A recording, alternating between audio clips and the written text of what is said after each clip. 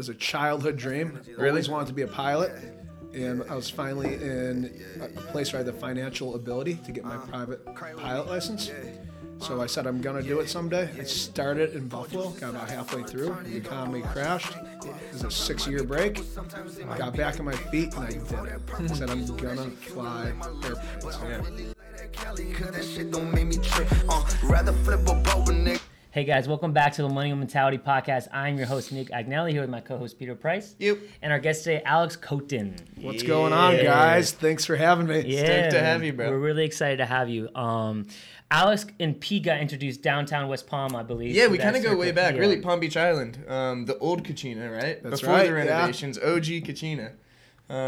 Was this Manager Pete? Yeah, Manager Pete. Yeah. I was like probably 19 years old, bro. Is that where you go out a lot? Is Palm Beach, or do you stick to West Palm? I'm or? all over the place, so Yeah. I don't discriminate. Where's your home base? Downtown West Palm. Yeah. Is that where you're from originally? No, Buffalo, New York. Moved here about 10 years ago. What brought you down? Climate, opportunity, Yeah. Beautiful place to be. Everything. Yeah, cool. Now, why West Palm? And I always wonder this, like, why do people pick, like, because it's hard. Like, I understand you're probably, like, warm, but there's so many places that are that. California, Florida, Texas, opportunity. So, like, what made you pick West Palm itself?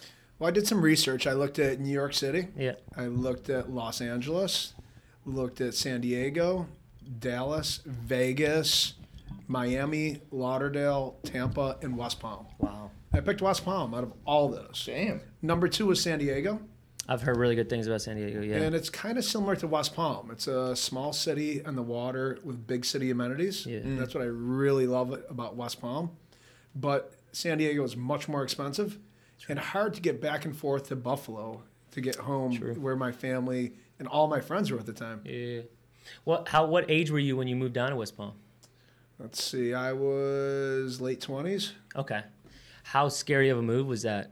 Or were you, It wasn't at all. I was Really? so ready. It was exciting. yeah.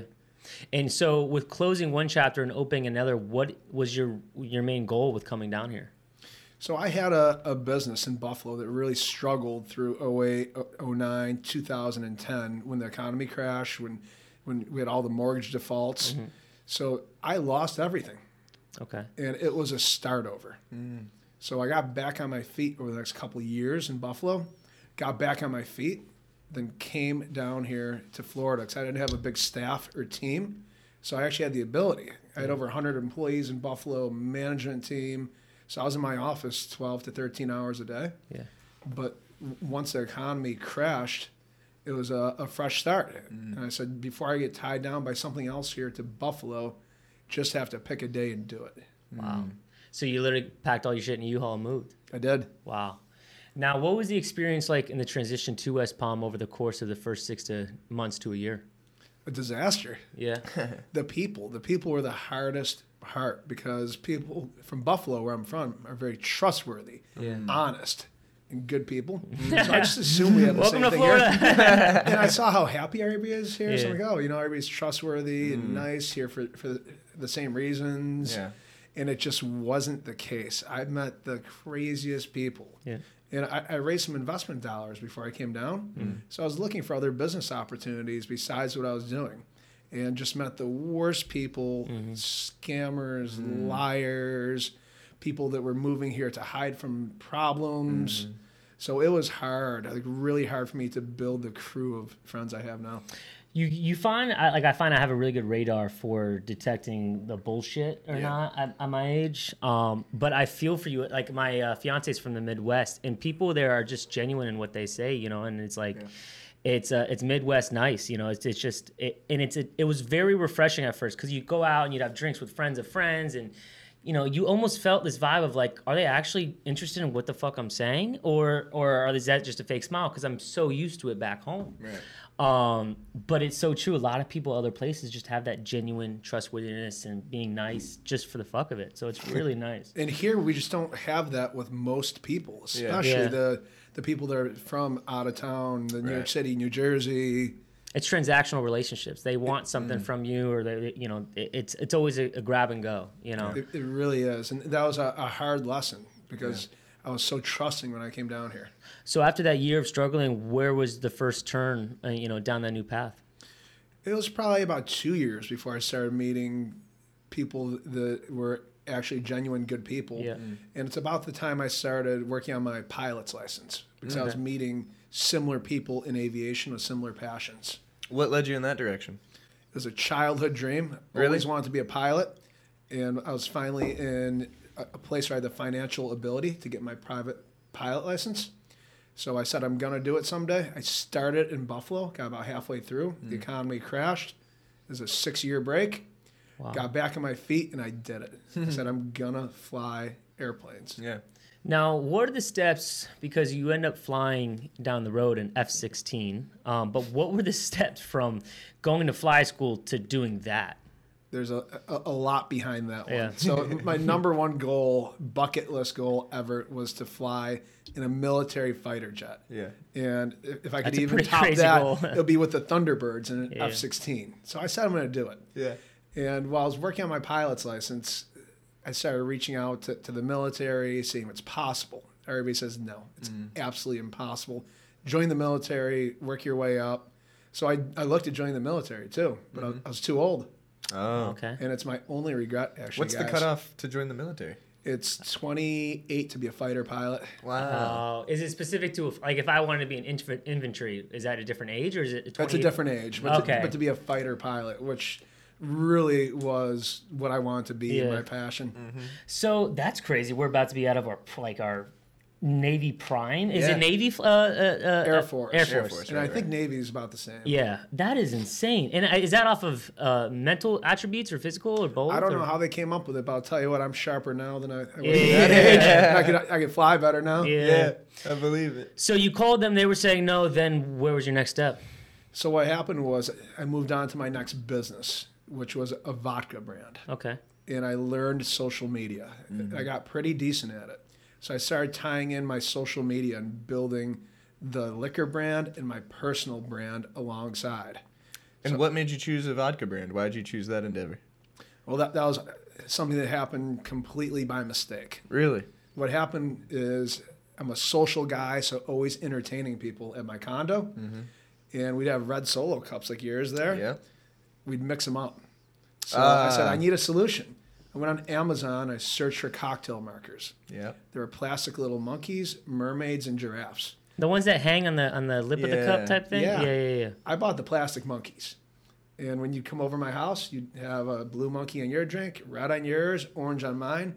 Problem solved. We would Right. not mix up our cocktails. Then we go to bars. My friends and I would have monkeys hanging on our road sodas. We put them on our drinks at the bar. And people would say, hey, what is that? Can I have one? What's it mean? It started organic conversation, which I liked. Yeah. I like meeting new people. I like when shy people meet new people. Guys even picked up girls. They put a monkey on a girl's drink and it started a conversation. So I feel like in today's world, Dropping something in a drink. in today's world, Could be mistaken for yeah. something else. It's just a fucking monkey. I swear. I swear it's just a monkey. So we would just keep giving these out. Yeah. Then people would send me pictures of this monkey when they go out snowboarding, Yeah. on a cruise, Right. when they're out on a four-wheeler. And I Yeah. got sick of getting pictures of these monkeys all over. So I knew Instagrams for pictures.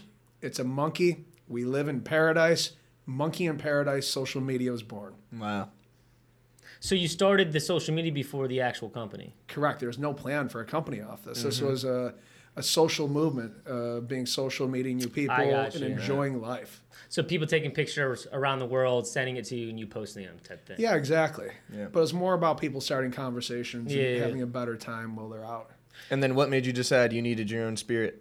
After about a year, between Facebook and Instagram, the social media accounts were at 10,000 followers Wow. with other people's content. Wow. With people having fun, smiling, doing That's a cool great point things. to make with other people's content. Yeah. You didn't even have to make original content. That's That's right. amazing. People are putting stickers on their cars, and there's Wow. no point, nothing Wow. behind it except the social experience. Wow. Very cool. I was out with a couple friends at a bar. We have our monkeys out. People are taking pictures of them. Mm-hmm. Say, guys, what are we going to do? Are we going to sell these monkeys and brand them Monkey in Paradise maybe? Sell them in little 5-packs at gas stations? That's what I was thinking. That would be your first step. That's what we were thinking.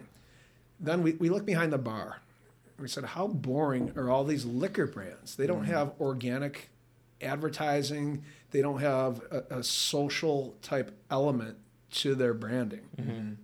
So I figured if we have our own vodka, we could just keep going with what's happening with Monkey in Paradise, being social, having a good time, enjoying life, and take this whole lifestyle brand into a liquor. Okay. Yeah. Two of my crazy friends decided it's a good idea. We partnered together. We put our life savings into it. We started Monkey in Paradise Vodka. Wow. What's the startup like on a liquor company like that? Is it crazy? Crazy hard. Really? Capital intense. Insanely competitive. Yeah. Everybody telling you can't do it, True. including your friends. And the reps probably too. Like, bro, like, I mean, there's a million vodkas out there. Right. You know what I'm saying? You're not going to get a rep at first. So Okay. you have to find... You're repping yourself. Really? You're doing self-distribution. I mean, this is how me and Alex first came to meet. I was managing Kachina, and he Yeah. walked in with a case of Monkey in Paradise one day. Did you take it? Yeah. Wow. Yeah. And I was doing, I love that backstory. The Yeah. backstory is amazing, you Yeah. know? I was doing deliveries out of the back of my Corvette. Yeah. wow. So you just pull up to bars, liquor stores, and say, "Hey, this is what I got." No, so you have to go in, you have to sell them first. Right. Put on a presentation. And normally that's not your first meeting. Yeah. So you have to sell them, get them to agree to place an order, do the paperwork. Then Okay. after that, deliver it after the order. So it's a really long sales cycle. Wow. I thought it would be as simple as like, yeah, give me a case. You know. Right. Once you develop the relationship, it gets to be that way. Yeah, but it's yeah. not like... Not at first. Not Yeah. at first, right. It takes time. And Peter can tell you how many people walk in and try to sell a new product. And that's the thing. Like, being on both sides of that Yeah, coin, yeah. you know, being a manager... You know, you feel like you've got a lot on your plate already as it is, and when you see someone coming in, any sale, it's like when, you know, a door-to-door salesman walks up to your house, you're Yeah. going to pretend like you're not home, you Yeah, know? A lot of the exactly. times you're like telling the hostess, like, hey, tell him I'm in a meeting, Yeah, you know? yeah. But the great thing about Alex is, you know, obviously your personality is amazing, you're very friendly and outgoing, and your brand had a meaningful story behind it, you know, Yeah. which I think separates you from a lot of that competition where it's just like, hey, this is good stuff, you know? We Taste it. It's taste it. It delicious. tastes Yeah, good. yeah, You know, you came in with a different sort of pitch. You know, where It's a it was culture. encouraging social interaction. You know, Yeah. which I could appreciate. And then we really supported the brand too. 100%. So we'd always show up with people. Yeah. We're spending, Yeah. promoting events at the venues. So it was a real partnership. Yep. Now, was Cucina the first bar you entered in? And what was it the wasn't first the bar? first. It was probably the first 20. Yeah. How many no's did it take to start getting some traction? It took a lot of no's, Yeah. of course. But fortunately, the story was so good Yeah. that we were getting a lot higher than industry average, yes. Okay. Now, with this mindset you have of, you know, deciding to make a liquor company, getting a million no's and still doing it, decide to be you want to fly a fighter jet, saying no, still do it. What do you think that is? Just an innate ability to believe in yourself, or is just confidence blindly? What is it? It's all that. It's a drive. It's confidence. It's believing in yourself, and it's wanting the challenge. Yeah. The challenge doesn't scare me. Have you been that way your whole life? I have. So the no's almost fire you up. They do. Yeah. Now, what part of you, is it just a thing that you were born and raised with, or do you have daily routines and habits that are an addition, you know, or help that? I was always driven Yeah. as a child, and I had a middle-class upbringing, so this was all new to me. Yeah. So I never had a boat growing up or had access to airplanes or fancy cars. So this is all brand new, but it's all something I envisioned and said I'll do whatever it takes to get to. I think that's one of the secret sauces too, is visioning it. You know, I saw this video the other day. Shout out TikTok. We'll talk about that in a sec. But I saw it on TikTok, and it's like someone asked someone who's very successful, you know, do you think manifestation is actually a thing? And he's like, all manifestation is a dream. And when you look at anything around us in our metaphysical world or physical world, it's all just dreams. Like this microphone. One dude was sitting on a couch in the 1800s like, yo, fuck, I should make something to speak into. And you could record it.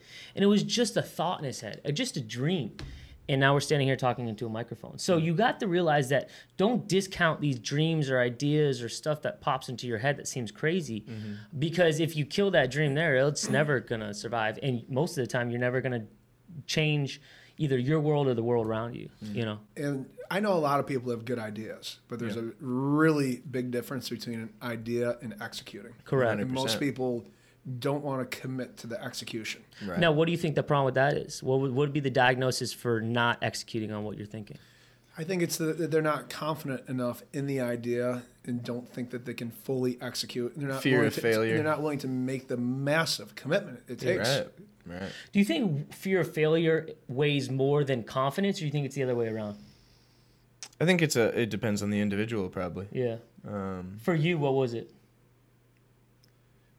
I think I've got a good amount of confidence in myself, Yeah. you know, kind of for that same reason you were just talking about, where like if I can visualize something, or, you know, if I can work through it in my head and come up with the idea in my head, you know, and logistically make sense of it in my head, then I know there's nothing holding me back physically from doing it, you know. It's just a matter of execution, like you said.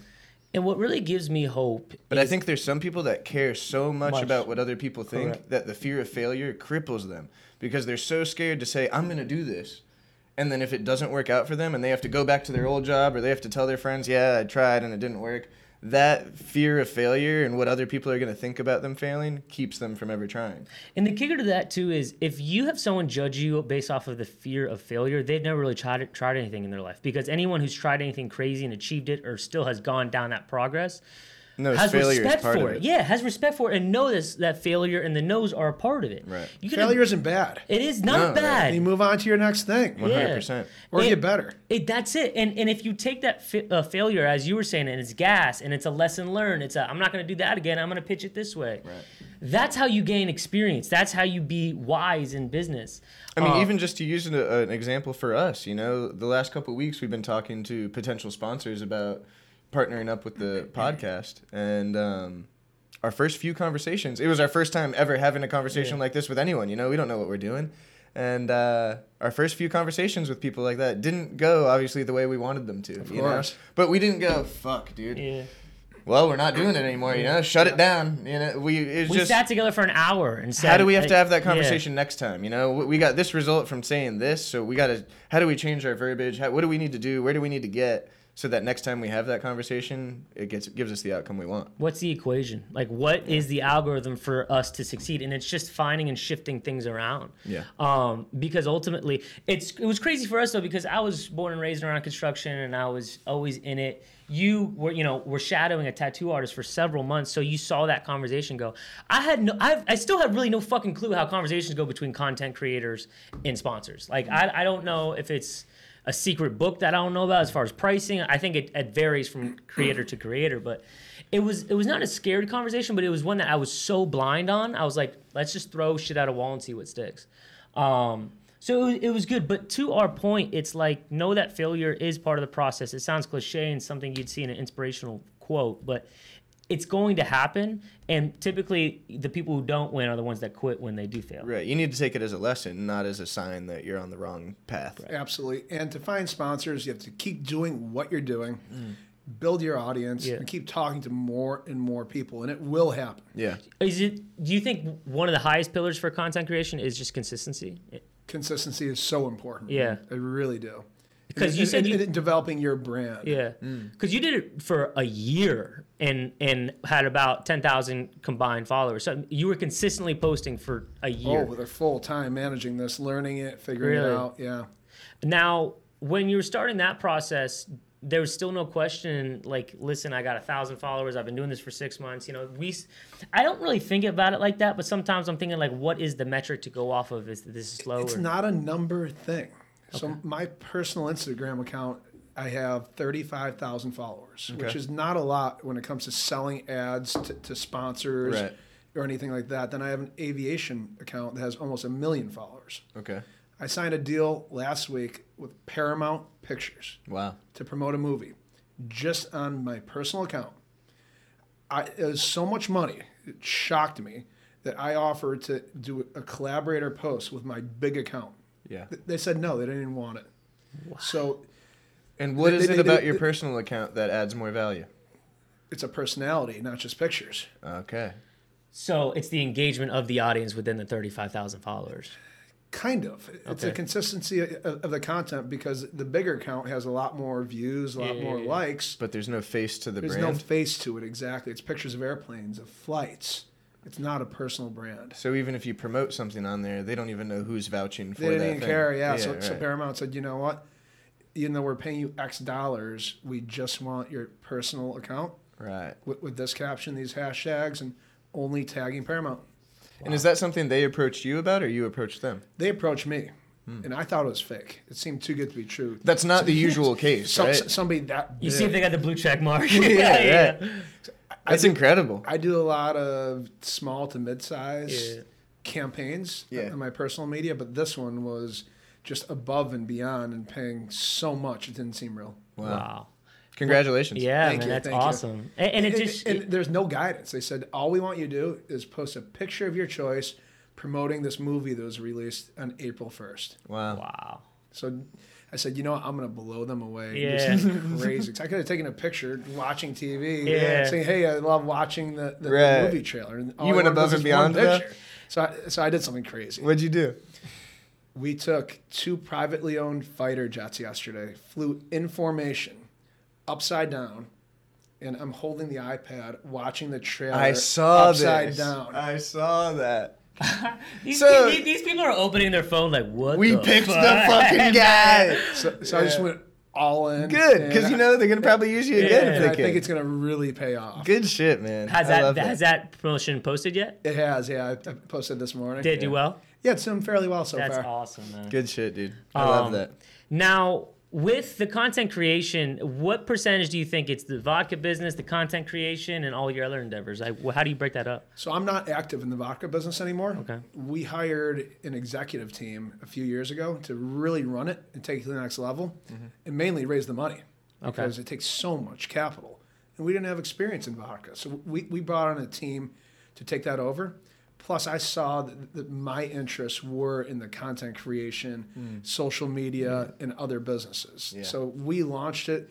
We got it to where it was a successful brand regionally. We knew it was time to turn it over to a team to take it national and put it in a position to sell the company. And how's that been working so far? It's been working out fairly well. Yeah. Cool. What major bumps in the road that you didn't see coming hit you? It's hard when you hire people that weren't familiar with the brand from day one and they have different ideas when you develop it from the beginning. So I think that's the hardest part when you see changes that maybe you don't agree with. What were the biggest changes that they suggested that you realized after the fact, like it was a good suggestion, but like, you know, what was the first thing that came in and was like, ooh, we should be doing this different? So they redid our imagery and branding. So Like the label? The label. So we redid that. Did a great job. Hired a really expensive firm to do it. Yeah. And it turned out awesome. Yeah. We didn't have the luxury. Which is the current label, right? Yeah. It does look great. We didn't have a luxury of a budget to do that. Yeah. But they pulled it off. Oh, okay. So that's maybe one of the benefits too of partnering with a bigger firm. It is, yeah. Is the The resources. connections that they make. Yeah. For sure. Wow, that is. Isn't it crazy that there's firms that just do logos and like. Yeah. Like what? If you knew what we paid just for the logo and the label, insane. Really? I mean, I don't think I can say it, but it's crazy. More than a car. Okay. Wow. We gotta get in the label. I know, dude. I got an iPad. Yeah. Now with having to take a step back and you're not micromanaging this company and they're doing your thing and growing your brand. What in your head was the next step to continue to build a culture? The culture for the brand, or The culture for the monkeys and the drinks and just kind of the whole wave behind it. Or do you continue to manage the social media end of it, or do they take over 100%? I don't. They took over 100%. Yeah. Okay. And it's lost the culture and social media part of the brand. Okay. Which is hard to see. Yeah. Mm-hmm. Was it kind of like giving your baby away? Was it like... Yeah, absolutely. Yeah. Wow. Because you did build this from 0 followers to where it's at For now. sure, yeah. And just out of curiosity, when you partner with a firm like that, are you paying like a monthly fee to them, or do you break them off equity as a partnership? Both. Wow. Yeah. Random question. As I'll call you famous on TikTok and famous on I think that's appropriate. Yeah, very appropriate. I don't know where that line is, but I'm gonna say it. I don't know if that sounds good. Yeah. Are you getting It sounds good, dude. Like I have like 1,000 followers, but sometimes I'll get these random messages from like people just saying weird shit, right? Do you get like a shit ton of those? I do. Yeah, I bet. Like girls hitting on you and all that shit? I'll be honest with you. No. Fanboys. Really? Shout out to the fanboys. It really, really is. Yeah, And that's I so wish funny. it was pretty girls. I was Yeah. getting me out, but it's like 95% fanboys. Or somebody that wants something or needs something. That's so funny. It's such an unspoken thing. I feel like men supporting men, I say it all the time as like a joke, but I feel like we're so much more supportive than we get credit for. Bro, I think you're mad absolutely supportive. right. Yeah, and like I hit up guys all the time like, yeah, that shit's fire. You know, Yeah, I'll say it bro. in a cool way, not like, hey, you look fantastic today. No, you I'm know? a big gasser upper. But I think it's huge. Like men supporting Why men. not, dude? It's free. That's fucking great. I love it. But you know what? Somebody on TikTok posted, I would do anything to hang out with you. wow. So what I did is I responded to that comment in a post. Yeah. I said, you know what? You let me know when you're in West Palm Beach, and I'll show you a great time with my crew. Yeah. So he responded. He said, I'm actually coming down in 2 weeks because I have friends in Jacksonville. Okay. So I said, okay. I said, bring your friends down. We'll do a boat day, and we'll go out after. We did it. No. How'd it go? way. It was a blast. Like, really nice Wow. young guy. So Did he have like a lot of posts? Like you were able to like lurk him a little bit before you made this offer? No, Or I it was just- a blind confidence? It was blind. Oh, Wow. man. You're a good guy. Like a 400-pound woman shows up. Or whatever. Maybe Yeah, just some yeah. fucking creeper. But Yeah, you know, yeah. I said we're gonna go boating. I'm gonna have a bunch of people on the boat. So what's the worst thing that can happen? Yeah, right. A lot of That's witnesses. true. Yeah, right. They can't jump me here. Yeah. That's cool, man. That's Good awesome. for I love you. hearing that. Some milk boy shit right Yeah, there. That's great. Well, the first thing I thought about when you said building a liquor brand or a beer or wine brand behind a culture is a lot of brands don't have that culture. Like I thought, the first thing I thought of was how the Nelk Boys released Happy Dad seltzer. And how a lot of people just get it. So when you go to a party, people kind of know you can get fucked with because you have Nelk Boys seltzer. So it is so true. As I was talking to Alex before you came, and I said, I feel like a lot of these liquor brands are very cool and classy and rich and elegant, and like they have that top shelf appeal to them, which I'm sure there's studies and stuff to prove that. But there isn't a lot of brands where it's like, yo, I just want to rip a shot or have fun or socialize or party, Not a lot of brands have a personality. Correct. Like Patron maybe does, but I mean, like not even. No, I don't think so. They don't. What face do you imagine, or like what do you imagine when you think of Patron? Just blackout. Blackout, right? Exactly. Yeah. As for most, Like no memory. Yeah. No, I agree. I think a lot of brands lack a personality, and like the thing that I think of when we talk about stuff like this is how like when you see like the memes of like the Wendy's Twitter account like firing at Burger King's Twitter account, like I love that shit. Yeah. I mean, I don't necessarily go to Wendy's because of it, but it makes me think of Wendy's more often than I think of anyone else, Absolutely. Because like, they've got a personality behind their account other than just like posting whatever their special is. And I get pumped for that too because like there's someone with a marketing firm who had to pitch someone on like, yo, you guys are just old and weird on social media. Let me be Wendy. Let me be Wendy. And they did it and it's blown up and they're, because that is the new wave. You got to look at who you're pitching to and how shit goes viral. I mean, it's like Reed Ferguson said the same thing on his episode about the 123 Instagram account and how when he took it over, he noticed that there was no other bars around town that were like taking funny videos of the regulars or like pictures of the regulars or the That's day-to-day true. stuff. They're just posting like a signature cocktail picture from their new menu or a picture of fucking pizza, like instead of putting a personality behind the account. And that's what he deleted his personal Instagram page. And his personal page became the 123 Deterra page. Oh, that's pretty smart. I didn't And know that's that. why 123 Deterra's page has you any given moment you can like know the regulars there without ever going because they're always on the Instagram. And it's so true because when you're on social media and you're just mindlessly scrolling, I mean, all these posts that have no character and imagination to them and something to draw you in, you're just going by, And I think so many people post what they think the world wants to see rather than posting themselves and being them true selves and then the world loving them. Like, I love how we are organically growing on social media because we're just our true selves, it's and authentic. That's why like the compliments are really cool.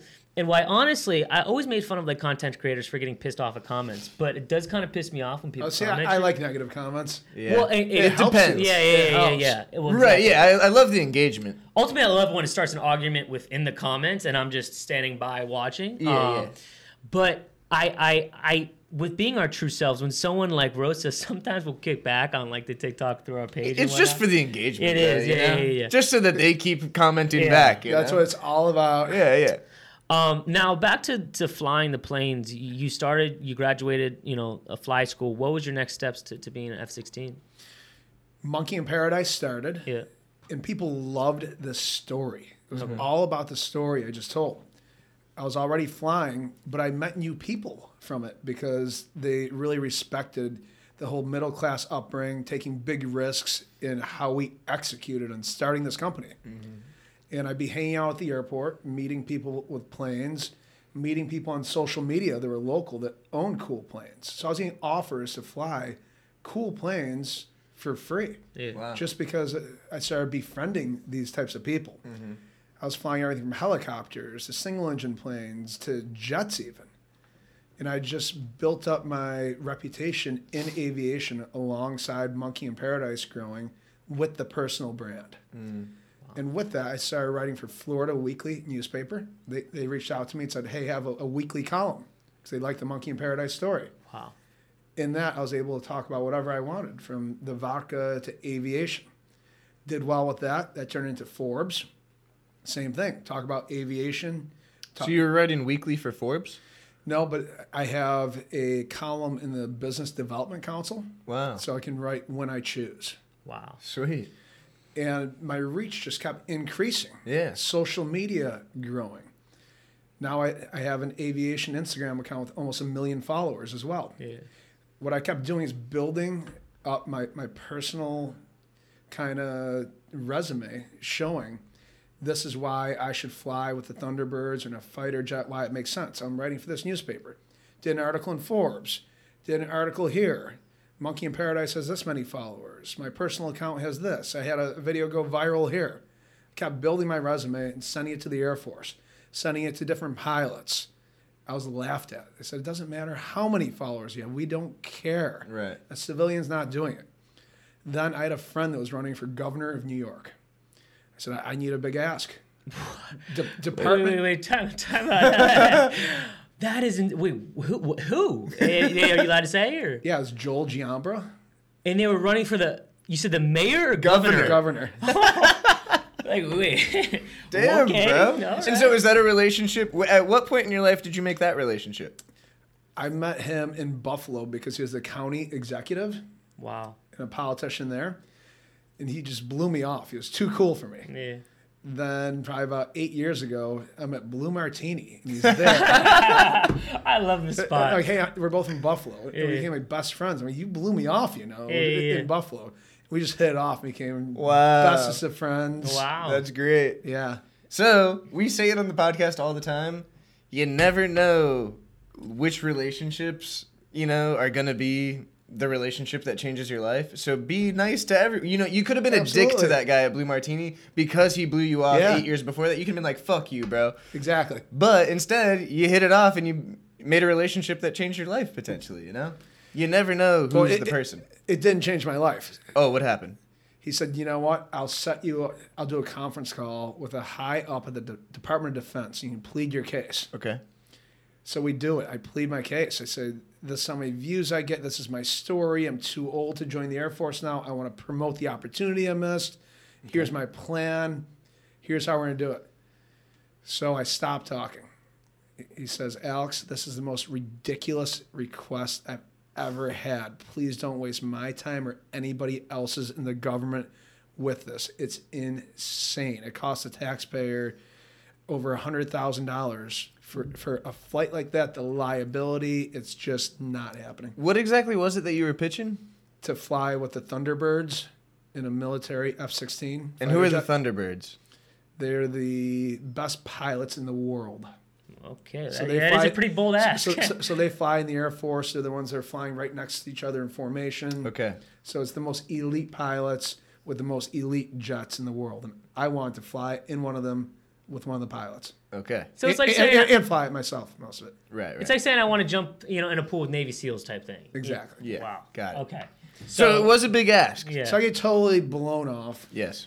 But at least you got to have that conversation. Yeah. The relationship at Blue Martini got you to have that conversation, right? Correct. I would have been taking screenshots of that Zoom the whole time. Yeah, that's sick. Yeah. And I keep focusing on building my personal brand, Yep. growing Monkey in Paradise, growing my personal brand.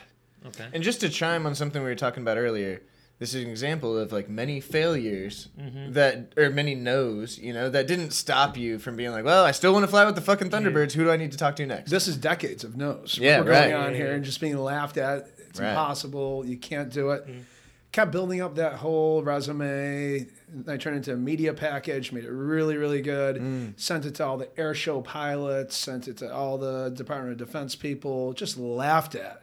So were you, like, what was, on your end of the conversation, like, what was the value that you were adding to the situation? My value add is I can tell a story of how I missed an opportunity of joining the Air Force. And I had a recruiter that told me no after high school. And it's my biggest regret. So it's not just flying the jet for me, it's telling the story of what I think I missed out on. Yeah. I could have served the country, could have been in the National Guard part-time flying these jets. So I wanted to tell the story that I missed a big opportunity, could have been doing it part-time. Right. My selfish interest is my number one bucket list goal was flying a military fighter jet. Right. With that point, I love your story because it just shows so much resilience. But with that point, when you look at the definition of insanity, which is doing something over and over and expecting a different result, and you look at the definition of delusional optimism, where it's the same thing. Damn, dude. It's the same thing, right? Doing something over and over and over again, staying happy, staying positive about it. People are going to look at you, 99% of them, and going to say, that dude's insane. Yeah, that's what it fucking takes. It takes a level of insanity and obsession. Your obsessions become your possessions. That's the only reality to really cultivate something out of nothing. If you're given something or you had a really good lead to start with, but to cultivate a dream or a vision or something in your head to real life, it takes that delusional optimism, which people are going to call insanity. It sure does. So I kept having years of no's after this. The Department of Defense. I'm like, wow, this is looking bleak. Yeah.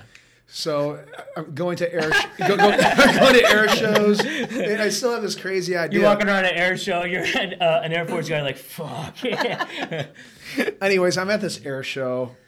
There's a golf cart, and there's a piece of paper taped to it. It said Thunderbirds on the front. I told my buddies, I'm just going to wait here. I had a beer in my hands. Yeah. I said, I'm going to wait here to see who shows up. Yeah. 2 guys in flight suits show up.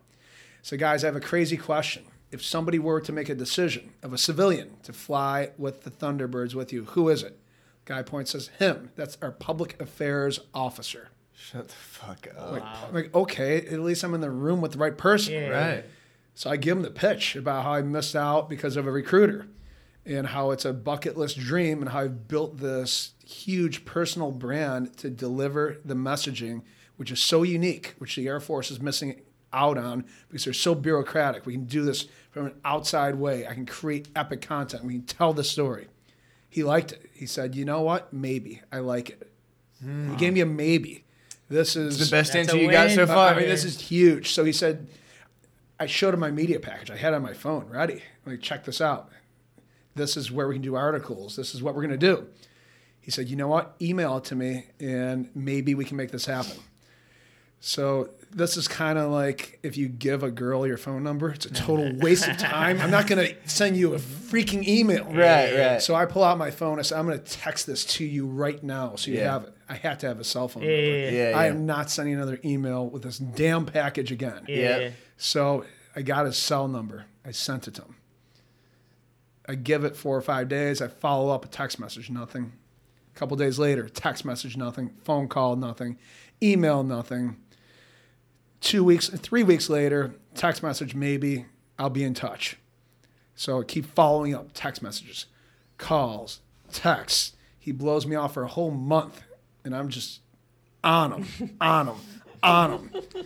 He ghosted you. It's a Friday night, 11 p.m. I get a text. New phone, who dis? Says, Alex, check your email. It's on. No way. You know this boy jumped up out of bed. Like, holy cow. Wow, that is amazing. What'd that email say, bro? It was a whole 6-page waiver, 8-page medical form. You're flying with the Thunderbirds. A flight physical. Wow. That is insane. Wow. That's how it happened. It's so many no's. And just you keep going and you make it happen on your own if you really want it. That's God it, man. damn, dude. And that's why you became the first, and it's just. Well, I'm not the first. The news reporters have done it. Other people have done it. Okay. But it's a near impossible pull. Yeah. Wow. And that was your why the whole time, really, around everything. Now, when you did it, did you find that this crazy bucket list or goal or the why was worth the whole progress, or do you think you loved the process more? Well, it's kind of like trying to pick up the hottest girl in the bar, where the process is a lot of times more fun than the actual result. But the result was worth it. So it's different. Because you look at like what his why was, and then you look at all the shit that got cultivated as byproducts of that, you know. And like for us, our why is building this podcast to be the biggest influential and content creating podcast that we can locally and across the country. But all the byproducts that we've already gotten from just this, meeting people, connections, you know, and relationships, just from this podcast have been immense, you know. So you realize that on the way to your goal that these things will come about and roll with them, you know. But that's amazing. Now, I think another important thing to take away from what you just said that like affects me personally, or at least, you know, not so much these days where like I've kind of come out of my shell, but as a younger person, I was a little bit shy, you know, and like scared to, before the restaurant business especially, where then like my whole job was being like a personality of the restaurant and just meeting everyone.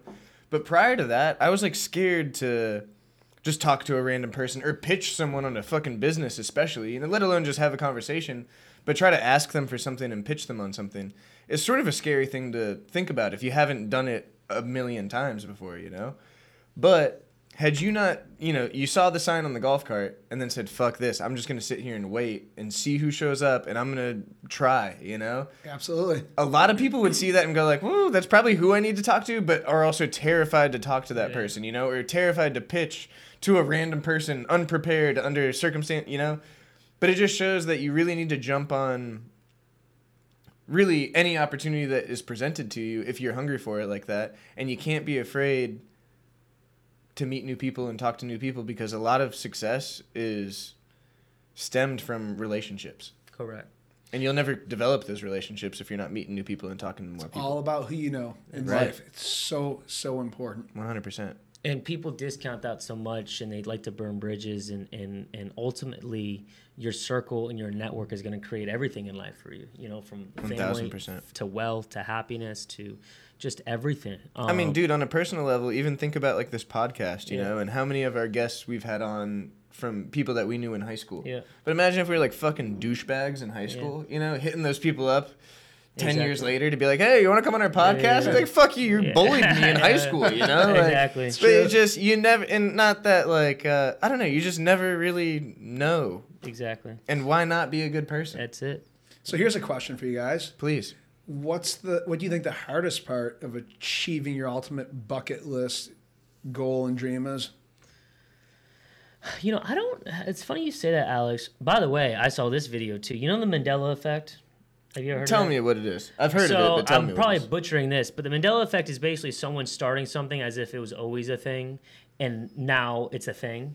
So the Mandela effect, for instance, I heard that the movie The Bucket List was never anything before 2007 when the movie came out. The phrase, having a bucket list wasn't a thing before the Correct. movie. Really? Correct. I didn't know that. But the movie know that came either. out, and the Mandela effect. How many times as like a little kid? I mean, probably don't remember. Someone said bucket list. Didn't happen. Yeah. But the movie came out, and it became this thing, and then a bucket list is now a thing. They created the bucket list. It's the I didn't Mandela know effect. that. I didn't know that either. Yeah. Now everyone says on the top of my bucket list. Well, it was because of the movie. Someone was Wow. dying, and Really? they wanted to complete things before they That's took the interesting. bucket. And you'll see in the movie, because it showed a clip. Like in the beginning, they explain what bucket list is. Like Because it wasn't a common term Because it yet. wasn't a common term. Interesting. Yeah. Okay, I like that. Crazy. Boom. but Mind answer the question. What do you think the hardest thing about achieving a bucket list goal is? The top.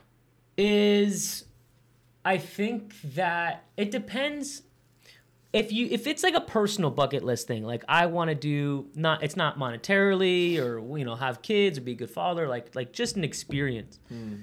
I would have to say having the time to allocate to that crazy experience. Like for instance, you were okay spending hundreds and hundreds and hundreds of hours to do this thing before you die.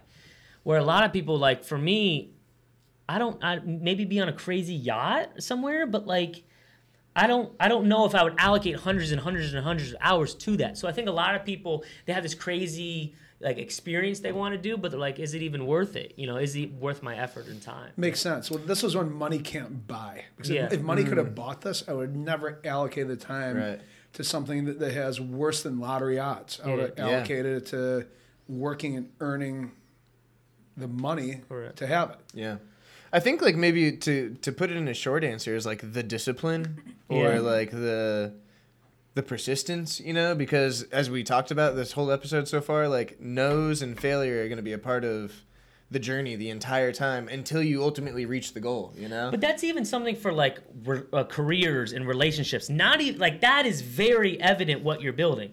But or even in his example. But for a bucket list, bro, that's like you're going to see the payoff one time. So okay, let's put it in a real life example. Yeah. What's at the top of your bucket list? I would say like Mars. That's a good one. That's at the top of your bucket list, going to Mars? I mean, it'd be pretty kind of dope. I'd be dope. That'd be dope. I don't know if I'd go. Like the first trip. So it's not at the top of your bucket list. No, you'd be like, hell yeah, you'd be fighting for it. Yeah, it's not at the top of your bucket list. list. I'm coming over in like 1804. Like I'm waiting until people get over there safe. I get what you're saying. You know, maybe I got a distant cousin there, and then I'm going. I'm not on the Mayweather. It sounds like it's at the bottom of your bucket list. You're waiting until everyone else is there. That's not in your lifetime, my friend. Well, so what is at the top of your bucket list? Probably a Blumpkin. Wow. You're telling me that's not high? Money can buy that. Yeah, you're right. I've tried. That was so good, bro. Dude, I mean, I'm not going to ask you if you've ever gotten a Blumpkin, but I almost want to ask. I haven't. Is it worth it, you know? I don't think I have. Because I know, like, that's a scary... You know, that's so funny, Nick. Oh, my God. But honestly, with you kind of being up in the stratosphere and shit, you think space is real? You think, like, the moon's real, all that? Is it real? Of course space is real. Now, I know people that have been there. Okay. Like, is it real? Because I have this thing, Alex, that I don't really believe something until I see it. Right? So, for instance, I've seen a giraffe. Totally real. Right? What the fuck? But, like, shooting stars and, like, I'm not a flat earther, right? But You've never seen a shooting star? I've never have. He doesn't believe in shooting stars, bro. You know you can go to the beach tonight if it's a clear night and lay out there and stare off for about 10 minutes and see one? I'm not saying I'm putting a lot of effort to see shooting stars, Alex. All I'm saying is naturally... I've never seen it. So my whole thing is, it's not that I don't believe in them. I just don't know if I believe in them. Do you have YouTube? Yeah, but that's not good enough proof for him. He needs to see it with his own eyes. I've seen Transformers. They're not real, but they look pretty real, you know? So you can confirm that the Earth is round? I can confirm that. Okay. I can show you a picture of the curvature of the Earth while flying. Thank you. How much is it curving, though? Like a little bit? A lot bit? It's 1 degree every... X miles. I'm not going to quote the number because somebody's going to say, "Oh, he doesn't know what he's talking about." Yeah. But listen, if it was flat, you'd be able to see a lot farther in the water when you're boating, for instance. Okay. So if it was flat, you'd see much, much farther because you lose vision where the curvature is. It's a degree every so often. Correct. Yeah. Now, when we're talking G's, like I look at your page, you're like flying. Right. Yeah, that's G's, crazy shit. Right. Yeah. And your face is like, you know, and it's crazy. What is a G? So 1 G is the force of gravity. Right now, you get on a scale, you weigh 200 pounds. The force of gravity is 200 pounds on your body onto the scale. Okay. So if you were in a fighter jet and you're doing 10 Gs, you'd weigh 2,000 pounds on that Holy scale. Fuck. So your face and everything would have 2,000 pounds on it instead of 200. So it's like exponential. But what I don't get is because you're floating, though, technically. Like, you're in, you know, like, how does that work? But you're also moving. You're moving. You know? So how many G's are we just chilling here now? We're in 1 G right now. 1 G. So think about this. When you're in a car and you go over a hill real quick and you feel your stomach come up. About 2-3 G's there? That's 0 G. Because you're losing your weight. You're coming up in the seat. But if you're in a plane going forward fast as fuck, you're technically floating in the air, but you're moving forward. It's the acceleration. Right. Is that why, like, when cars go like 200 miles an hour, they feel like they get lower to the earth? Because no, they're totally that's off. aerodynamics. But it is the person in the passenger seat, like, going, and their face falling back, right? Are those G's? Those are G's. Yeah, right. And a roller coaster is a G? Or that's Yeah, zero? yeah. That's when you're going down. Yeah, it's yeah, probably 1.5 Gs. Okay. And when you feel that weightlessness, is that 0? When you're totally Like right before the drop, when it feels like your stomach goes up here. Yeah, that's probably 0. Yeah. But if you go upside down, you can be negative Gs, and those are the worst. And That's the worst. Hurt. I didn't know negative G. Really? Yeah. And so, how do you achieve negative Gs in a plane? So in a plane, if you were to go upside down, Yeah. then pull down. And why does that hurt? Because your body weighs less and your body's moving. But what's happening with positive Gs, when you see people pass out, what you're doing in a fighter jet, for instance, you have to flex your legs and your abs. Okay. And you pretend you're taking the biggest shit ever. I'm doing And you're this pushing right now. So you do that, and then you're trying to get air in every 3 seconds. Because your lungs are collapsing. What? This is fun. The blood is coming out of your brain, so you're flexing your muscles so the blood stays up high in your brain. You're trying to get air into your lungs. It's being collapsed. Crazy. So it takes serious training to fly hard in a fighter jet. Wow. Like, how long does that take of training before you should go actually do it in the plane, or before you're not passing out? Well, you're doing in the it in the plane, and I passed out one time. Oh, okay. So how does that work? So So you were flying the plane when you passed out, or you're a passenger, I was a right? backseat passenger. Yeah, It's a privately owned fighter jet that a friend of mine owns. Yeah. And I told him, let's go all out, cameras on, let's Fuck push me it. up, fam. Yeah. So he is fucking me up the entire flight. Yeah. Then he's like, do you have it in you for one more hard maneuver? I'm like, yes, but not really. Yeah. So I wasn't flexing properly, wasn't breathing, and he put me out. And what it felt like was just confusion. My vision went into a tunnel of blackness. It was like I was so tired, laying in bed, couldn't keep my eyes open for another second. Wow. And it put me out. When I woke up, I didn't know how long it was, didn't know where I was, who I was. Wow. I was out for about 2.5 seconds. Oh my god. You could have told me it was 2 days. Wow. And I did not know. And that was one of my most viral videos. Yeah. I Definitely saw that one. That's not it, fam. No, I don't. And what's that derived from? The blood leaving your brain? It's the blood, yeah, and not getting the oxygen. But what I said at that flight, I told my buddy, "You'll never put me out again. Yeah, and I will do better. I'm going to train. I'm going to breathe better. I'm going to practice. Right. And you can never put me out now. Yeah, never. Can you practice ever. on the ground or no? Yeah, you can practice your flexing and breathing. Yeah. Wow. But Holy shit, I said dude. that's it. That won't happen again unless I want it to. Wow. And that's the last time it happened. And I've probably done 20 fighter jet flights since. Yeah. I did one yesterday, and I was turning my camera off. He surprised me. It hit me pretty hard. Yeah. And no problem. Sick, Wow. man. How do you find these friends with fighter jets? I'm like, I'll take a friend, you know? It was during the whole Monkey in Paradise startup. Okay. I was learning social media. I was meeting people in aviation. I was able to get names of people that privately own them. There's not many. Found one that was local here in West Palm Beach. Wow. And my dream was to fly, obviously, in the military fighter jet. The privately owned fighters are only about 60% of the performance, I'd say. Okay. Because they're old school trainers from Russia, Czech Republic. So it's the max performance toy you can own. Mm-hmm. And I found somebody locally that had one. Wow. So I kept hitting him up on social media, commenting, liking his pictures, DMing him. And he blew me off too. Yeah. But then finally, he agreed to lunch. He saw how hard I was working with Monkey in Paradise. Yeah. We went to Lenora's for lunch. Wow. He said, if they have Monkey in Paradise, we'll go. So I said, they do. So he said, we'll do an hour lunch. Turned into a 6.5 hour lunch. Yeah. Really? And he said, I love what you're doing. I like it so much. I want a Monkey in Paradise sticker on my fighter jet. Come on. I'm like, really? It's like the biggest honor. I've never even been in one. It's so huge to me. I have it made. We go to the airport. We put it on together. And I'm like, thank you so much. And he says, you want to fly? I'm like, yeah, when? It's like, now. Wow. Starts No flexing way. his abs. And we became the bestest of friends, him and I. Wow. And What kind of plane is this? it's called an L.39. How much does one of these go for? They're not that expensive to buy. It's to get the training to operate it in the cost to keep running it. You can buy a nice one for about $600,000. Not that expensive to buy. Well, compared to compared to the Thunderbirds F-16, that's $100 million. 100 Jesus million. Christ! With an M? 100 million? And how many does the military have? They have a lot of them. Oh my God! The military budget's like just like they don't have one. It's like a not explainable number, you know. Well, keep in mind we're funding it. Yeah, that is true. Very true. Jesus. Wow, that is insane. I might be a flex one day for me. You know, like, hey, I'm gonna scoot by in my fighter jet. It's a serious flex. Yeah. I think it's one of the biggest flexes there is. Like, not much more. Because yachts don't impress me, cars don't impress me. Fuck that. I want a damn. fighter jet.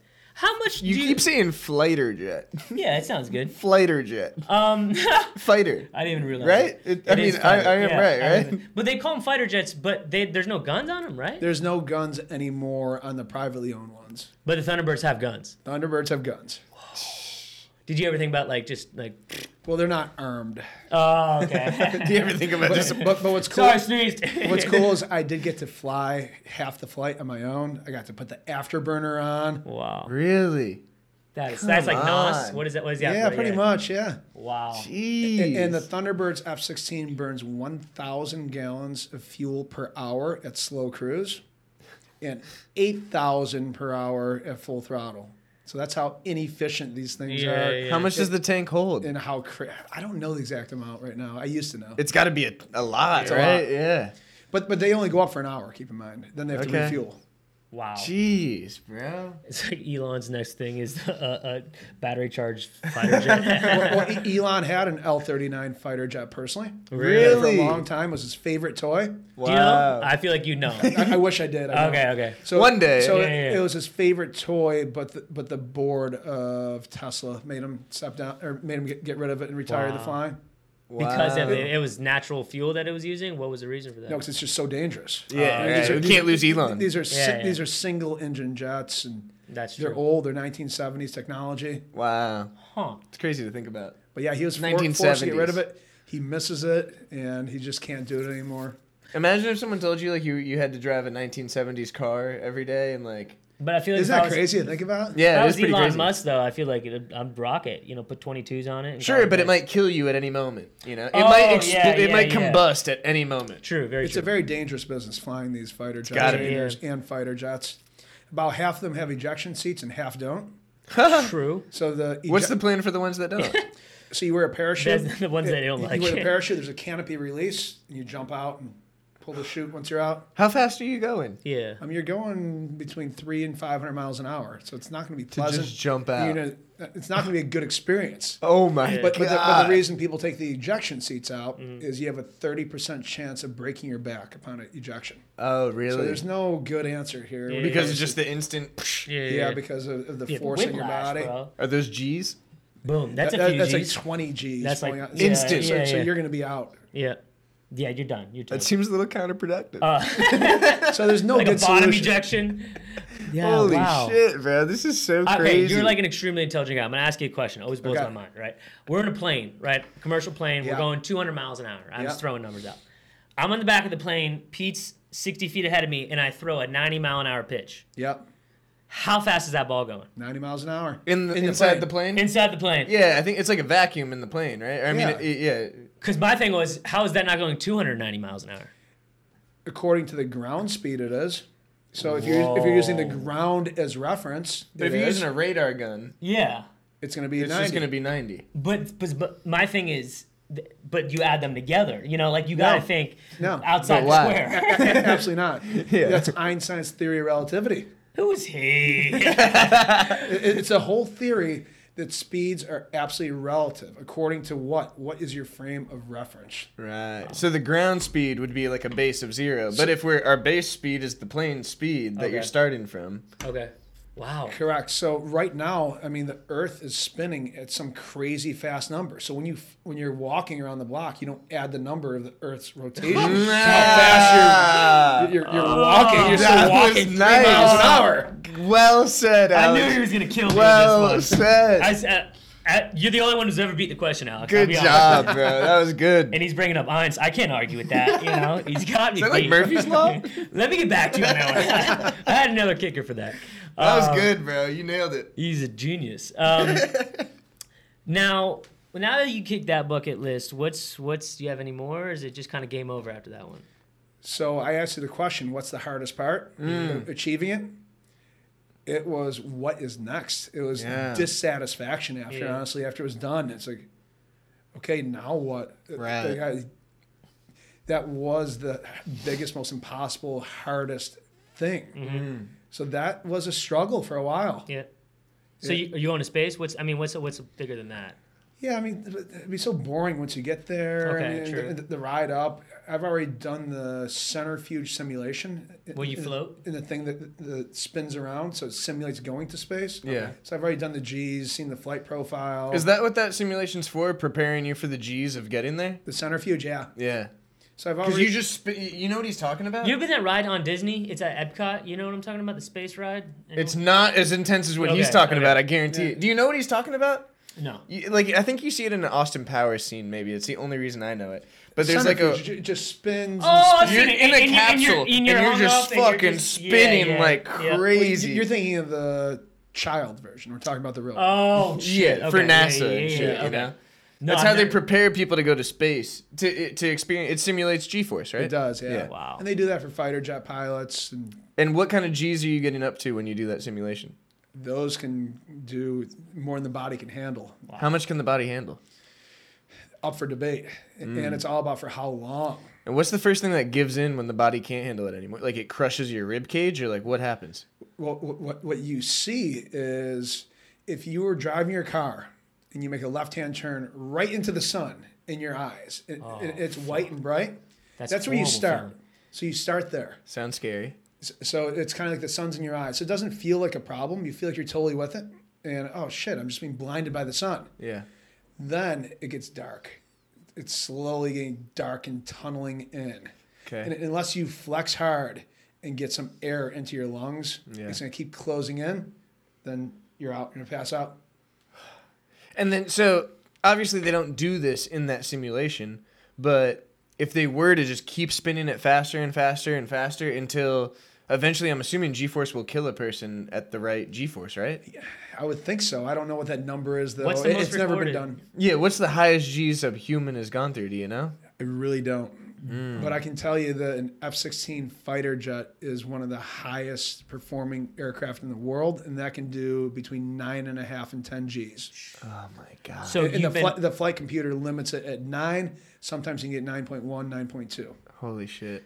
so when you're like chilling, 45 miles an hour on like the middle lane, and then like you gun it, right? I'm talking about in the air. So you're going fast, and then you go faster. Are you controlling that, or like you hitting buttons on a computer and it's like You have a throttle, just like a car or four-wheeler. So you have a throttle on your side. No shit, and it's just like that simple. And are you That's looking it. out So this is idle. That's full throttle. That's simple. Are you looking out the window to know where you're going, or are you looking at a computer screen Both. to know where you're going? Both. Okay. But you're literally looking at the clouds like, gotta go left here. Yeah, absolutely. Holy shit. Yeah. It's kind of crazy. And then I have a throttle analogy that I use for my life. What's so that? obviously this is idle back here. Yeah. This is full throttle up here. So you can live your life in two ways. Throttle idle is shame, full throttle glory. So are you going to be in shame or glory, full throttle? So that's my attitude with everything. I want to be in glory mode, not shame at idle. It shows, bro. Throttle. Yeah. I like that. It shows. Pete and I are both reading. I'm reading it for the third time now, but How to Win Friends and Influence People, Dale Carnegie. It's one of my favorite books of all time. But in that book, he explains how to win friends and influence people. And I feel like I don't know if you've ever read that book, but I have not. But you're a master at it organically. What would you say is the biggest thing to winning friends and influencing people? To being a good person, being genuine, following up with your actions. Yeah. Everybody talks, but who actually comes through? Yeah. So to actually follow through with everything you say, there's nobody that can tell me, oh, you said you're going to do this, but didn't. Yeah. Oh, you said you're going to be here at this time, and you were late even. I think being late is a lie. Yeah. So it's a personality thing that I think it's who we are. You have it or you don't. And if you don't, it'd probably be pretty hard to get there. Yeah. Not saying it's impossible. Yeah. Sure. And I feel like you're definitely the guy, like we have a crazy discussion at a bar and like I go home, I'm thinking about it. The next morning I'm kind of thinking about it, but you'll text me about it. Like you follow up on that shit, you know? I respond to every single person that sends me a meaningful message on any social media, 100%. I don't respond to hey, hi, anybody that wants advice or something meaningful. I respond every single time. That's amazing. And I spend a lot of my time doing that. Yeah. Now, on a personal level, are you single in a relationship? Are you looking for family? What is your goals with that? I'm single, really good at being single. Yeah. Not a family guy. Okay. So I'm a cat guy. Okay. I have an exotic cat called a Savannah cat. Whoa. So it's a African serval leopard bred with a house cat. True. So it has the spots of a leopard. Okay. Intelligence of a dog. Okay. And if you travel, you can leave the cat alone. It's very self-sufficient. What'd you say it's called? A Savannah cat. How big we talking? We're talking the size of a normal house cat. Okay. But the look of a leopard with spots. That's and sick. the intelligence Of a dog. So you'll walk in and call them by the name and they're like... No, so very free-willed. Okay. So not like friendly like a dog, but the intelligence of a dog. Wow. Does Still tricks? uses a litter box? Still uses a litter box, yeah. Does tricks and stuff? Nope. Okay. Extremely self-willed, what he wants, when he wants. Interesting. That's a boss bitch. Holy shit. So eventually the closest I'm interested into kids is a cheetah. Okay. You're very eclectic. Is this a very expensive cat that we're this. talking about? The Savannah cats are very expensive. Yeah. Okay. Yeah, it sounds like they might be. So do you think just your life, obviously your missions and your goals are amazing and you've achieved almost every single one you've ever sought after. When seeing a family or seeing a relationship or a partner, do you feel like that's tying you down or bringing you away from that? I mean, how do you view that? I think it's two different lifestyles in what you want. And I respect both for sure. And I really respect people that are honest about what they want. Yeah. So I see a lot of people that want the family but still want the single life. And that I don't respect so much. Yeah. But I respect honesty. Yeah. And you don't see a lot of that. So I think guys get a bad reputation for that. Girls get a bad reputation for that. 100%. And I think no matter what you do, if you're honest. Like I've never had a girlfriend, a lady friend that could ever say I lied, wronged them, because it's always upfront.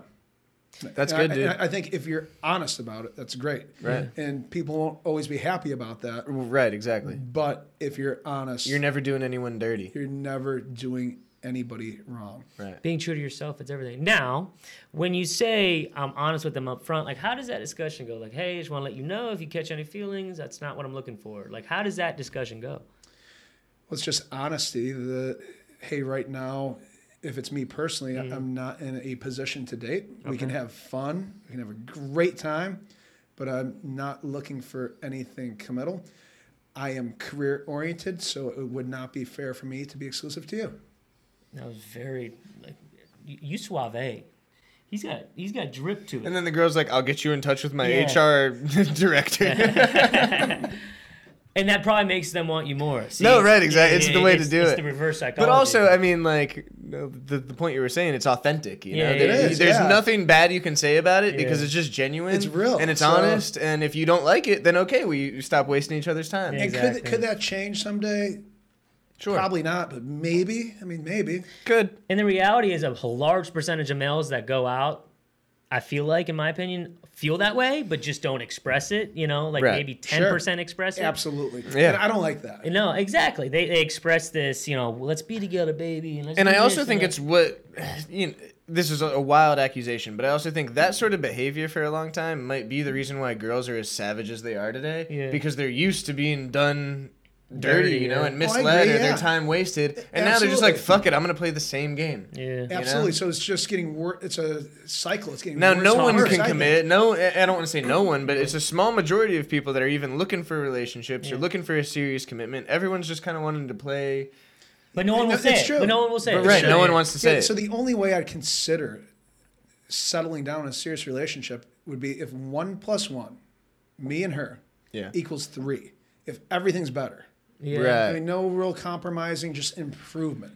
And a relationship's about compromise. So that's a near impossible formula. Sure. What do you think that girl needs to be for that to happen? I don't know. I've never met her or heard about her.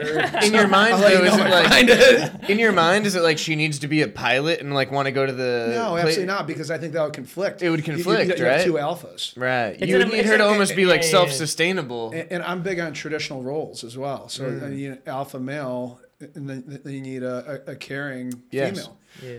And most guys can't say that either because they're politically correct. And girls want to be more independent now, which is great, but then you need more of a beta guy to make it work.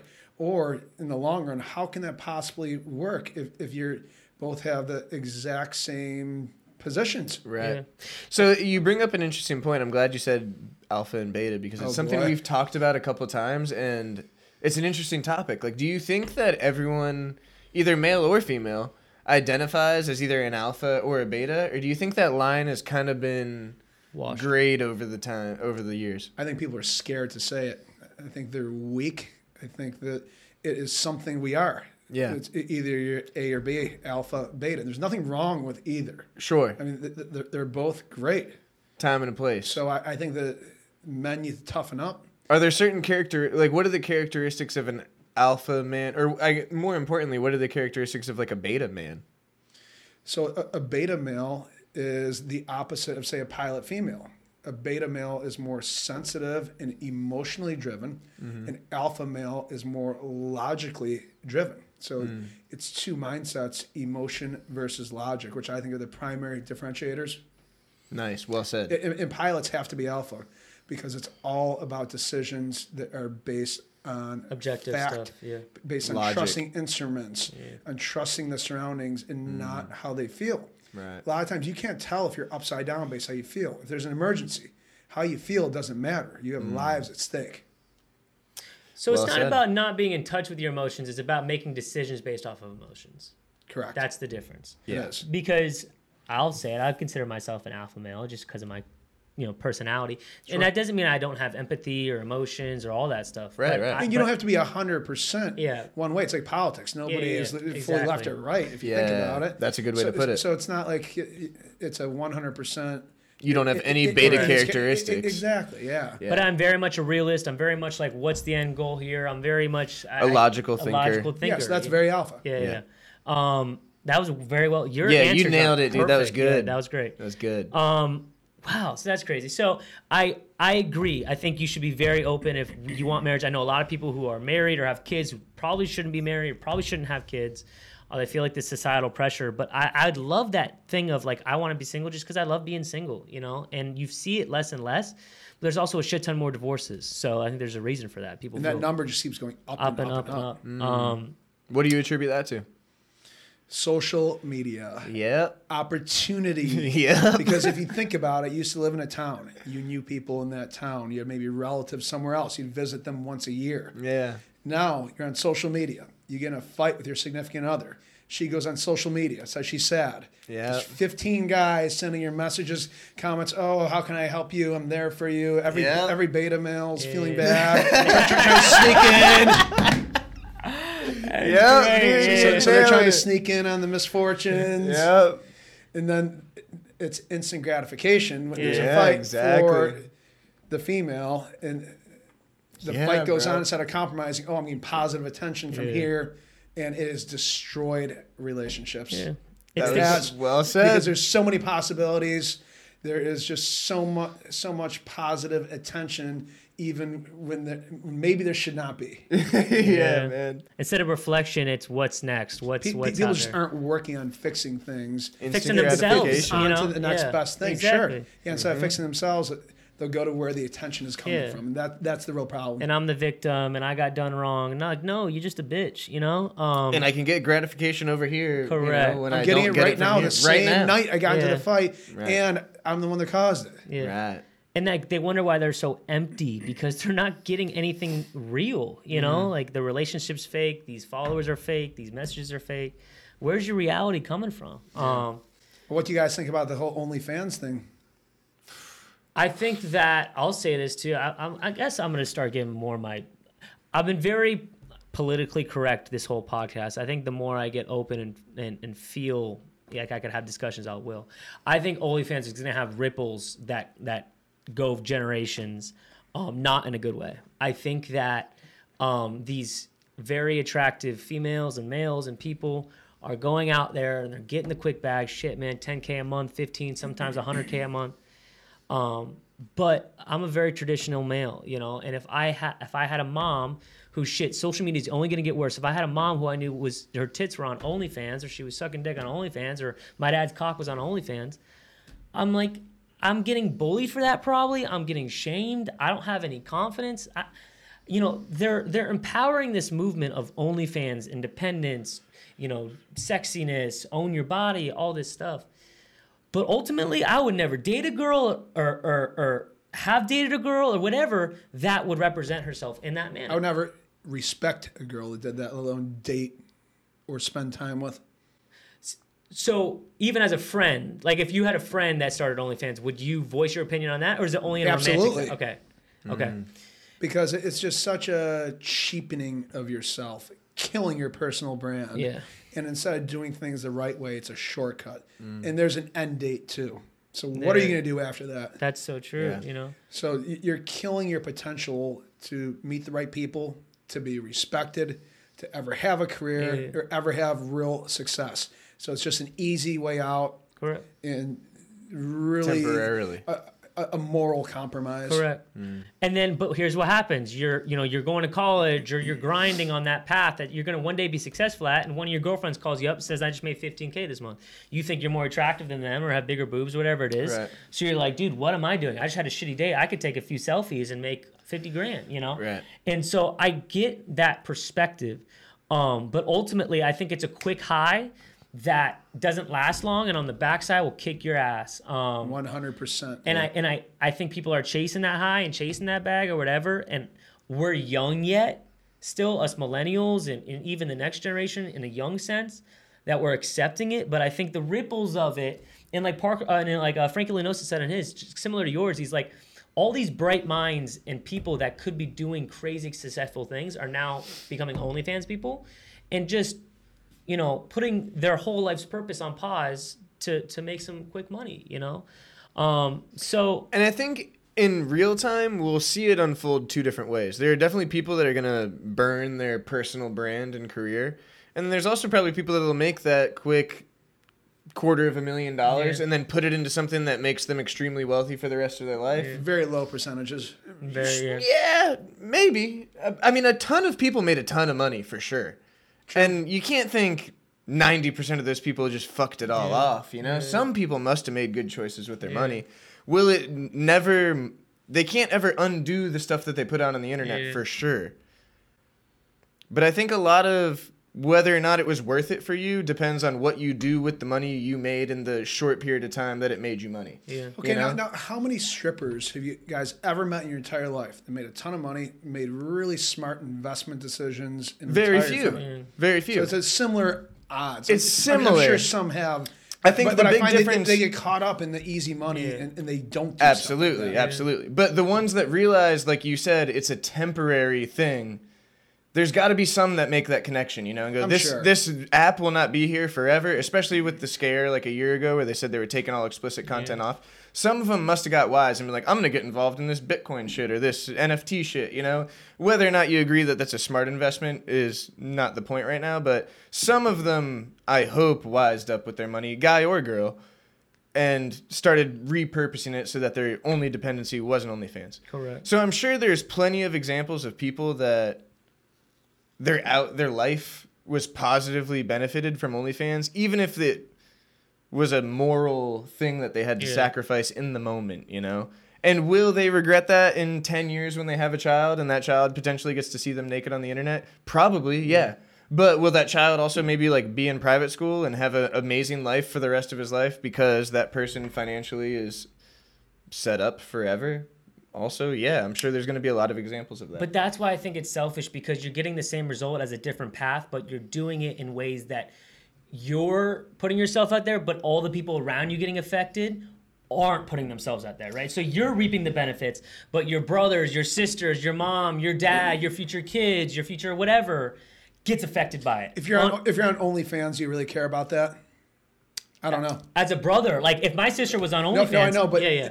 But if your sister is on there, I don't think she really cares about you or her family. That's right. It's a greedy, easy way. And like all these people are like, well, I told my parents and they were okay with it. I'm like, well, what's the option as a parent? Do you completely tell your kid to fuck off, or like do you just say? And to play devil's advocate, as we always do, I also think like that you shouldn't have to make your choices based on what everyone else is going to think of you, which we say all the time. Fuck what everyone else thinks of you. And yeah, obviously like porn is another level of that, where it's like morally questionable, but I'm also not going to jump on board with like, well, you shouldn't do it because everyone's going to think negatively. Yeah. If you don't have any moral compromise with it, then more power to you. And maybe you've got a similar mindset to some people where it's like, I don't want to get married. I don't want to have kids. I just want to live my life for me and achieve my goals and do what I want to do. And if that's the case, then like, I guess more power to you, And I think there's also a lot of girls and possibly guys that are making a ton of money off OnlyFans that potentially would have been a server at Applebee's for the rest of their life. Maybe they weren't going to be the CEO of some company, but now they've got $1 million because they found something that they could make money in. And again, I'm not saying all this because I'm like an advocate of OnlyFans by any means. I've never even been on OnlyFans at any point in time in my life. Devil's avocados. To like look or participate. Yeah. But just playing devil's advocate because that's what we do on here. When I preface when I don't respect, not in a way that like I'll be rude to you, I don't respect you, but if you were to ask me point blank, like, do you respect my occupation? I would probably say no, but I'm not gonna. And I agree with that. I'm not gonna go out of my way to be a dick or like to a person and just give my opinion that way. Listen, if you want to do that and you're happy with it, who the fuck am I? Right. But if you were to ask me my opinion on it, that's what it would be. There's also people out there that make a living scamming people. Correct. And correct. like that's the person who goes fuck you. Exactly. That's the double down. If there's people out there that want to buy naked pictures of people and there's girls out there that want to sell naked pictures of them, then whatever. There's a market for it. All right, Alex. Last question for you. Okay. To your followers, to your family, to your friends, if you were to ask, like, what do you do to chase a dream, your wildest dream, your bucket list number one, whatever it is, what would you say that is? What would you say that is? So you never, ever, ever quit. You stay at it. You have to want it. And what you have to remember, all the boos you're going to get from the haters, the boos always come from the cheap seats, never from the field. So who cares about your haters? Leverage it. And if you really want it, you can achieve anything. That's a good one. The boos always come from the cheap seats. That's so good, dude. I like that. So, guys, where can they find the liquor, the vodka? Well, we'll put all the plugs in the description just so you can find everywhere Alex is associated. But what do you want to plug for yourself now? So, Monkey in Paradise Vodka, every ABC Liquor, every Total Wine, every Winn-Dixie, every Publix. Get out of here. Big dog shit, bro. Big dog shit. Personal social media handles, Instagram @successful, TikTok @Alex personal Kowtun. Instagram's @successful. That's it? Just the word successful? Yeah. I love that, bro. Okay, one more time. You could find at ABC Liquors, Total Wine. What was the other thing? Winn-Dixie. Okay. Publix. Wow. Fuck yeah, man. That is so great. And @successful, guys. Yeah. Anything else? What else you got? I think that's all I got. Yeah. Aviation page? Unless you, more plugs. @Aviation Daily. Beautiful. Everything will be in the description, so you can just click on it. You are Elon Musk Jr., I swear, bro. You are. That was that's a hell of a compliment, guys. I love it. I don't know about that. You're reading my mind. But, guys, that was Alex for this week. It's incredible. A lot of knowledge, a lot of purpose. Reach out to him. I guarantee he's going to respond. And tell him what you think. Ask him for advice. And he probably knows a lot of people, too. So I have a feeling we're going to need to bring you on back here. Yeah. We'll do it again. Yeah. I have a lot more to discuss here. Beautiful. Guys, that is Alex for this week. We'll see you guys next week. Peace. See you guys.